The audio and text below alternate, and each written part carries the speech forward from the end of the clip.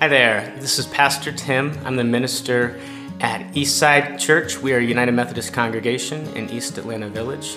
We seek to be creative, historic, and inclusive. And we are thrilled that you found our podcast. If you'd like to learn more about our church community, you can visit us at www.eastsideatl.org.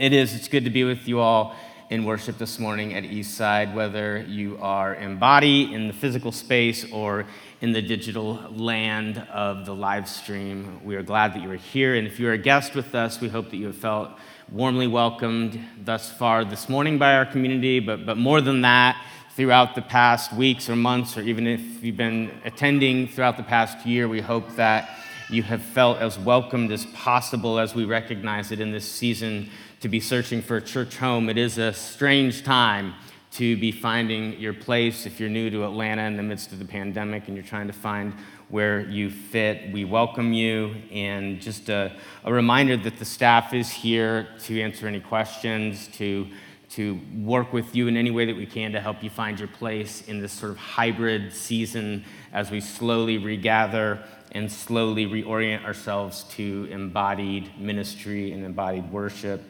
If you're a guest, we want to do everything we can to make you feel a part of what we're doing. And just again, a reminder, if you've not filled out that online check-in form, to do so, whether you're in the space or in the digital space. That helps us so much to know how to pastor the congregation and to look out for the flock and to keep up with you all. Well, this morning brings us to the second Sunday in our sort of front end of the summertime teaching series that we've named Foraging. And if you were with us here at Eastside from Holy Week to Easter and then what followed, we made the comparison or the association or the parallel between sort of the trauma that Holy Week would have been, not obviously not just for Jesus, but for his whole movement and his followers, that trauma, and how it may have paralleled the trauma on our world that we experienced in the pandemic last year, and further, the trauma that we experienced through the wildfires that were yet again historic. And in our own country, there were historic numbers of acres burnt last year in the midst of everything. There was smoke in the skyline of Los Angeles last summer because the fires were so bad. And we began to make this parallel between a forest that has undergone this trauma of a fire and God's work of resurrection life. The work that we do together at Easter liturgically in recognizing the empty tomb of Christ and recognizing God's defeat of death and asking questions about what that empty tomb 2,000 years ago, what does it mean today as a forest that's undergone the chaos that comes with a wildfire. Even when the fire moves on, there's still a story ahead for that land and for many of those huge trees that live on through the fire, through the process of regrowth. And we lived through those sequences and those layers of regrowth that happens in a forest after it's been decimated. And then essentially now we're asking the question if the world is sort of coming through this trauma, and even though the trauma is still there, it still exists, the pandemic's not done, at the same time, there is growth happening, there is life happening, there is newness happening on the other side of this. And what is our calling as a people of faith? To begin to become aware, to engage, to put our heads back up and to go back outside and to see where it is that God is at work in our world and how it is that we might engage with what God is doing in the world and in our own lives. So how can we use this parallel, this image of forager, of foraging, and how we're engaging a hopefully soon to be post-pandemic world? If you were tuned in for the first reading, you noticed that it came from the Old Testament. And Moses, who was dealing with a cranky group of former enslaved Hebrews out in the wilderness, and essentially they had run out of water, which is never good for a mass of people in the midst of the wilderness. And they're pretty angry with Moses at this point because they're pretty afraid they're all going to die. And essentially there's this back and forth in this famous text, and God tells Moses, take your staff and hit that rock twice. And Moses does, and water flows forth from the rock. There's provision, there's sustenance. God provides. And I think that's a really powerful text to keep in mind when we move then this morning to our gospel reading that we're going to look at from Jesus in Matthew in the Sermon on the Mount, in Jesus' words. So keep Moses and the rock and the thirsty Hebrews in your imaginations as we read this text with Jesus and a whole flock, a whole host, a whole crowd of ancient Jewish peasants listening to him. For those in the room who are able, I invite you to stand for the reading of God's word. For those who are tuning in digitally, I invite you to embrace a posture that allows you to receive the sacred words of Scripture. As I read, I invite you to listen for the word of God. And Jesus speaks to the crowd. Therefore, I tell you, do not worry about your life, what you will eat, what you will drink, your body, what you will wear. Is not life more than food? Is not the body more than clothing? I mean, look at the birds of the air. They don't sow, they don't reap, they don't gather in barns, yet your heavenly Maker feeds them. Are you not of more value than the birds? Can any of you, by worrying, add one single hour to your span of life? And why do you worry about clothing? And think about the lilies of the field, how they grow. They don't spin, they don't toil. Yet I tell you, even Solomon in all of his glory was not clothed like one of these. But if God so clothes the grass of the field, which is alive today and tomorrow is thrown into the oven, will not God much more clothe you of little faith? Therefore, don't worry, saying, what are we going to eat? What are we going to drink? What are we going to wear? It's the Gentiles who strive for these things. And indeed, your heavenly Maker knows that you need them. No, strive first for the kingdom of God and God's righteousness, and all these things will be given to you as well. Don't worry about tomorrow. Tomorrow will bring worries of its own. Today's trouble is enough for today. Friends, the word of God for us, the people of God. Thanks be to God. Let us pray. Holy and gracious God, I ask that these words that I have prepared might be your word for your people in this time. I ask, God, that you would speak through them, and where necessary, that you would speak in spite of me. And as I preach, God, I ask that the words of my mouth and the collective meditation of all of our hearts would indeed be found good, right, pleasing, and acceptable in your sight. God, our rock, God, our redeemer, God, our provider, our sustainer. All of this, we pray in the strong name of Jesus the Christ. Amen. Friends, you may be seated.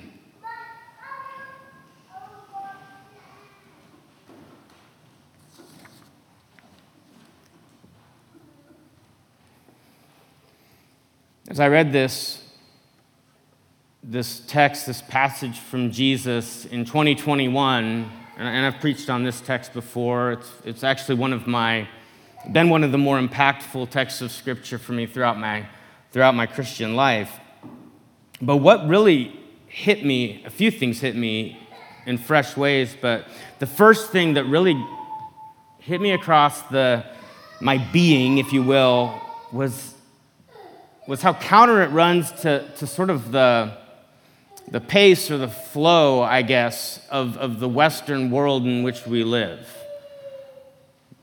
I don't know if I'm the only one that gets this sense, but there's like this perpetual outward flowing like tide in the West. It's like a giant river going in a direction. And if you're not sort of like with it, going with the direction of things, then you're kind of fighting this massive current of what's happening. And with this, there's just this sense of like from the moment we're born into the world and can begin to speak, right? There's this anxiety within parents because they want to make sure that their kid, learns to talk fast enough and doesn't take too long to roll over or walk or whatever. And there's just all of this proactive parenting that we want to do. And then, of course, when they're in school, right? We want to make sure that they're not falling behind in this or in that, and this all the stuff with the pandemic, education that's happening all over. I'm sure they'll be studying this for years and years to come. And in all of this, there's this huge capacity and experience that many people have of anxiety because why? Because there's the Force, right? Not the Star Wars one, but this giant Western cultural push. Our kids are supposed to be advancing and growing and developing and getting smarter, quicker, faster than the other kids, right? Or if we're in sports, don't even get me started on that whole mess. It's this race to get there first. And I don't know when it started in the Western world, but it seems like as we study history, if you look at colonialism, you begin to see it pretty quickly. And you have the different little, European groups who sort of start racing out to the further reaches of different continents, trying to set down colonies so that they have their say on this part of whatever, India or Africa or the Middle East. Eventually, of course, our continent gets involved in all of that mess, and that goes well. But at least since colonialism, there's been this human race to get in front of the other, to get there first, to get our stake down. And of course, the irony with colonialism is that nobody got there first except for the native people who were already there, but that's a whole different conversation. And then, there was the race to space, and I'm not sure what we thought we were going to beat the Russians and, get on the moon. Was there, popcorn machine up there that we wanted to beat them to? But the race to space was a big deal, to get our flag on the moon, to be the first one in line. And I experienced this growing up as a young child simply because of the fact that I grew up with 6 children in my family. And when my mother said it was time for dinner, if I ignored her and I showed up late to dinner after the family had prayed and everyone had sat down and my older brother had already gotten seconds, his seconds were probably my firsts. It was not uncommon for us to eat all the food in my family because there were 6 children. We did not have a large refrigerator, so my mother did not like a lot of leftovers. So she would really try with sort of pinpoint targeted accuracy to cook precisely the amount that our family needed. And oftentimes she was right on the money, which meant that if you were at a rehearsal that night or at a meeting or got home late, you may be making yourself a peanut butter and jelly before bed. The race, the feeling that we're always being pushed from behind or pulled from in front, and if we stop, the feeling of anxiety that starts to build in us because we're like, I'm supposed to be doing something. What am I supposed to be doing right now? I'm not supposed to just stand here. I'm not supposed to just sit. I'm not supposed to just be. Right? There's something that I should be doing. That is not necessarily a reality that is transcultural, that is pan-historic, that has always been the case everywhere for all people. Maybe there are some anthropologists who would want to make that argument about some things, but I'm not sure in the way that we experience it in the Western world, especially now with the flow of information from the internet and technology. I don't know that human beings in our bodies have ever experienced this level of intensity, constantly pushing and flowing into us and pushing through us. It's a lot. It's a lot. And Jesus' words this morning, they're only 2,000 years ago. And it's, on the one hand, that sounds like a long time. On the other hand, it doesn't sound that long ago. Humans essentially were the same biological realities 2,000 years ago that they are today, but they lived in a world and a society and a culture that was completely different than ours, right? Smartphones, TVs, news, media, all of these things, none of it were a part of their world. Yet, even in that culture, in that world, in that time of the very small amount that we have recorded of what Jesus actually said, they found it important enough. And it was an important enough thing for them back then, before they had all the crap that we have to deal with in this iteration of reality. Jesus' words on anxiety and worry still made the canon, still made the book of Matthew, and in a pretty profound way. Jesus made it a point because even people then and there were experiencing fear and anxiety and wondering about this sort of race to get there first. We're taught from a young age that it's better to be at the front of the line than at the end, because we all know that whatever good thing you're getting in line for, by the time the end gets there, it might be gone, right? We're taught from a young age it's better to be there first. And the more I've thought about this sort of juxtaposition of these worlds, there's multiple worlds happening here. There's our world that we live in. There's the world that Jesus lived in with his people. But then there's the world that Jesus is pointing to in the text, the illustration he's using. And I think it's really interesting if you actually think about all the ways that Jesus could have talked about provision or anxiety or worry about the future. What does he do? But he points to very specific things in nature. Maybe there were birds in view as he was teaching. Maybe there were lilies over to the side.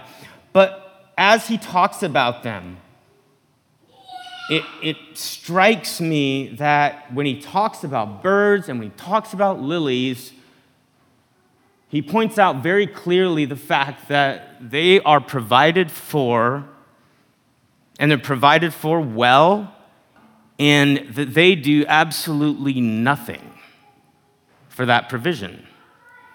The lilies don't dress themselves. They just grow beautifully. Birds, they don't know how to farm. Spoiler alert, birds don't farm. They don't, and they're not going to figure it out. And that's just true. They just eat the stuff that grows. They're lazy. All they do is eat all day, right? No. But we're Westerners, so to us, a being that eats all day and doesn't plant and grow and make and buy the stuff that they eat must be lazy. But that's not in nature. That's manufactured.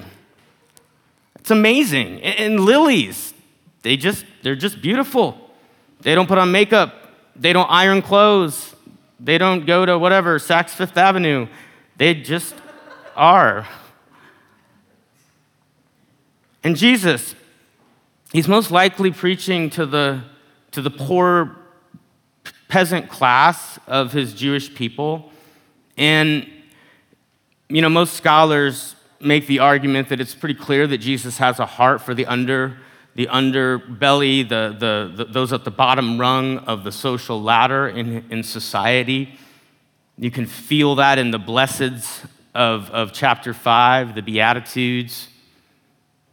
Jesus is probably preaching to people who either have recent memory of a hungry belly, of actual hunger, not of like perceived hunger, or of actual, in those moments, he could be preaching to people who have hungry bellies while he's talking about birds and flowers, for context, which I think is important to keep in mind.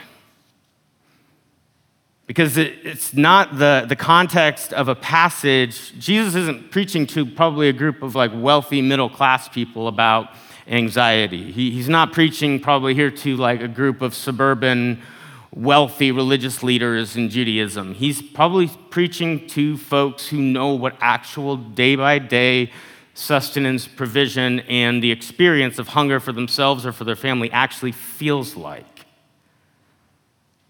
And it's in that context that he's willing to talk about the birds and the lilies. Because Jesus knows, and he actually says it outright, but he knows that at least they know that they are indeed more important than birds or flowers.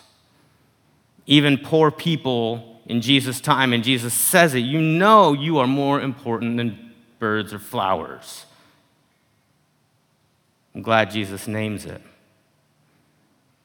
But his point here is really remarkable, and I don't know how I've missed this in the past, but I think what Jesus is trying to say is this sort of meta reality, is that God has created a world in which the world itself sort of has this natural capacity, right, to create and to produce the stuff that the living beings in and on the world need to live. The birds don't know how to farm, and they don't farm. They just eat. That's all birds do, just eat and make noise. Some better than others. So then when you bring foraging in is this sort of modern, like this thing worth thinking about in the 21st century, which I kind of love because I've not encountered another sermon series on foraging. I didn't Google it to see, but I've never encountered it, and which makes it sort of this fascinating analogy to play with and to think about in our own lives in this sort of post-foraging world, right? Because we don't really live in a foraging society. Some of you have probably read the New York Times bestseller *Sapiens*, and in that book, the author speaks to the fact that, of course, human beings at one point, we were generally hunters and gatherers, read foragers, and then we learned how to farm. And it wasn't until we learned how to farm, it seems to be that most anthropologists make the argument that it was then that we began to experience abundance of food, so like more food than we needed to survive. And at the same time, that's also when we started fighting and killing each other in large groups. Abundance, farming, and now we fight. It's just amazing, human beings. But when we were hunters and gatherers in this sort of foraging, living off the land and the sustenance of the Creator, I don't know if it's just as though we were more focused and in tune with nature and with life and with necessity, that we didn't have the extra mental energy to dream up a battle between our tribe and the next tribe over, to fight over that plot of land, or if we just didn't have anything to fight about yet. I don't know. But I think it's a fascinating question to think about, and I think it's especially fascinating when you think about the fact that humans haven't always farmed.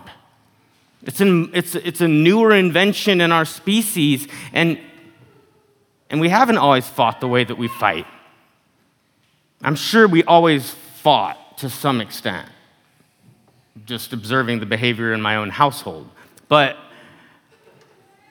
I don't know that in the large group warfare sense that humans always fought the way that we fight now. And Jesus points the people to a simpler time, to birds of the air, to lilies of the field, getting what they need, not worrying about the next day.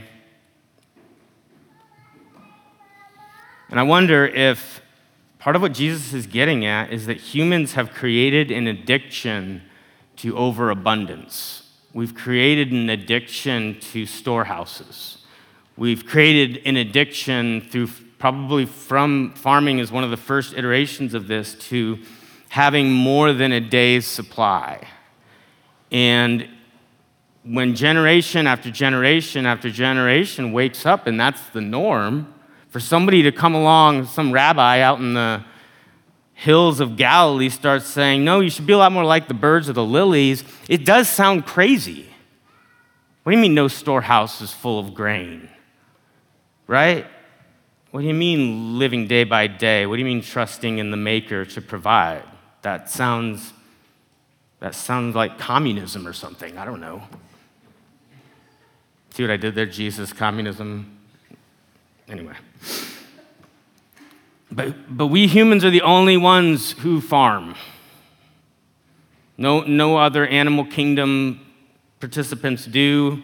They're all hunters and gatherers. They're all foragers to some extent or another. And I do think that is fascinating to think about, that the sort of like default of the planet is foraging. Is the planet providing for itself and us living off of it, taking as much as we need for a day and no more. All of which I think gets Jesus to the thesis of this section, which is this statement that is prophetic then as it is now, and it's verse 27. Who of you, by worrying, has the capacity and the power to add a single hour to your life? Show me the science and how your overwhelming anxiety is making your life better and is adding time to your life. No, we know that a moderate amount of stress, low to moderate, keeps us moving in a good direction, keeps us thinking about tomorrow, and that's good. It's good for us to have a plan, to be, in some sense, not just, living in the immediate moment all the time. It is good to do some forethought. But we know that when those chemicals in our bodies kind of reach a certain level and tip over, we actually become way less capable of thinking about tomorrow or about planning for the day after that or about creating a plan of action to take care of ourselves or our family or our society. In fact, what happens is anxiety can kind of turn on us and rob us of our ability to think clearly and to think at all. And Jesus must know this because he speaks it to the crowd, and he says, who of you by worrying, by dreading, has added a single hour to your life? And I think if Jesus were to elaborate on this, he would say that from the beginning, we can see that the design of creation in the book of Genesis is that it includes humans, and that humans take care of creation, and creation takes care of humans. There's a garden that creates food that the humans live off of, and we're to tend to the garden and keep the whole thing, the whole ecology, working together. God created a world that is meant to be self-sustaining, a world in which we don't have to clear a giant plot of land and bulldoze everything on it and then till up all the soil and then bring seed in and then tend to the seed to get the right things to grow.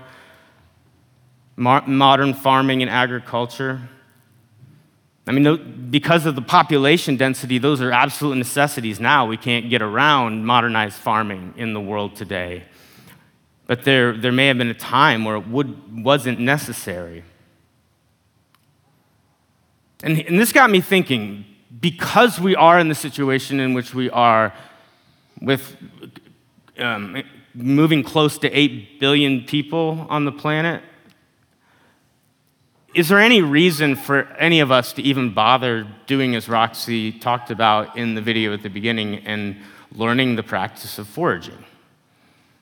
Is it a waste of time, since we know that farming has to happen anyway? And then I started to play through this, and I thought to myself, well, I guess since there's supermarkets and they have refrigerators, I guess you could make the argument that I don't need a refrigerator in my house. I could just go to the supermarket and buy the food that I need. Then I went even a step further from that and said, well, do I even need food preparation in my house? I mean, I'm thinking Manhattan, a lot of people have learned to live without it. So, do I need a kitchen? Or can I just, go to one of the restaurants? There's a McDonald's on every corner. They sell food, right? I mean, you can take this about as far as you want. Do we need to even learn to cook? We can just have a delivery person bring us Chinese when we're hungry. Or Thai. I'm getting hungry. But no, we don't go down that route. We don't say, well, because there's MARTA buses, I don't need to know how to drive a vehicle. Or because there's fill in the blank. No, because there's something innately good about learning and cooking and cutting and preparing a meal. Something innately good about that connects you with humans and with the divine. There's something innately good about being able to go and purchase some groceries and bring them home and store them for a few days and make meals in that context. We know that a lot better now due to the pandemic. It is good to know, friends, just because we have giant industrial farms, it doesn't mean that we shouldn't know how to grow our own food in our own backyard. We should learn how to garden. We should try. Does that mean that we rely 100% on the food that we grow from our garden to sustain us, to keep us alive? No. Does that mean we have to cook 100% of the food that we consume? No. Does that mean that we can only eat what we forage if we embrace the practice of foraging? Of course not. Nobody means that. But I think that Roxy is onto something with this idea of foraging as a spiritual practice that as we re-engage the world, it is different, and it's going to continue to be different. And it has undergone great trauma, and it continues to undergo great trauma. But the beauty of our God and the beauty of the resurrection is that even in trauma and in death and in the ashes that we can see and the smoldering that is around us on this planet, we believe that God is at work planting new things and growing new things, rebirthing things that have died. We believe that pioneer species that we talked about several weeks ago have had the opportunity in the wake of the devastation to take root and to take foot in places that otherwise they maybe never would have had the space to. The world is changing. It's changed and it's changing. And what if we engage with this sort of analogy of a forager going out into a woods looking for nuts and berries and wild mushrooms, looking for fresh sources of water? What if we, at one level, actually do that? I'm sure Roxy would be happy to take a group of us out into an actual woods and show us how to do this and to do it with us. At the same time, what does it look like to do this work and to begin to do this work? And we're going to talk about this more next Sunday, but inwardly and in and with our own selves, and to begin to think about foraging as the practice of observing, of looking, of curiosity, of paying attention, of seeing what's here. If you step foot into a new forest and you're just looking, what if the first step in that process for many of us spiritually is to step foot and look at the space in ourselves and say, it's been a hell of a year. And what is in me right now? What is me? For real, like where and how has this impacted who I am and who I'm becoming? As a forager prepares their physicality to go out into the woods, they put on the proper clothes and they make sure they take the right supplies. And probably this time of year, they put on some kind of all-natural mosquito repellent. We need to do the same in our own personal spiritual lives and do inventory to ask, are we ready to begin to turn outward? And what do we need to see in ourselves first? What curiosity do we need to bring, and how do we need to prepare? And then we begin to wonder, as Roxy said. We begin to look out into the new world that is, and we begin to pay attention. And pay attention closely and with curiosity, looking for discovery, asking new and different questions, not just coming at the world for what we can get out of it. So a good forager doesn't necessarily come saying, I just want this kind of mushrooms. No, you come open and aware and curious to discover and say, I'm curious what's out here and what I might be impacted by. It's a different operative way of being. And it's not one that says that I have to have this and I'm going to take that, but I'm going to enter into this new phase of the world and see how I might be useful, and see how I might be a blessing, and see how I might be blessed by the new world that is. So friends, may we begin the spiritual and possibly the literal practice of foraging. In the name of God, the Creator, the Redeemer, and the Sustainer. Amen. Well, we hope that you've enjoyed this week's message, and we look forward to seeing you soon. If you listen from afar and you would like to support the work that we are doing in East Atlanta and on Atlanta's East Side, you can visit our website, www.eastsideatl.org, and find our giving portal there.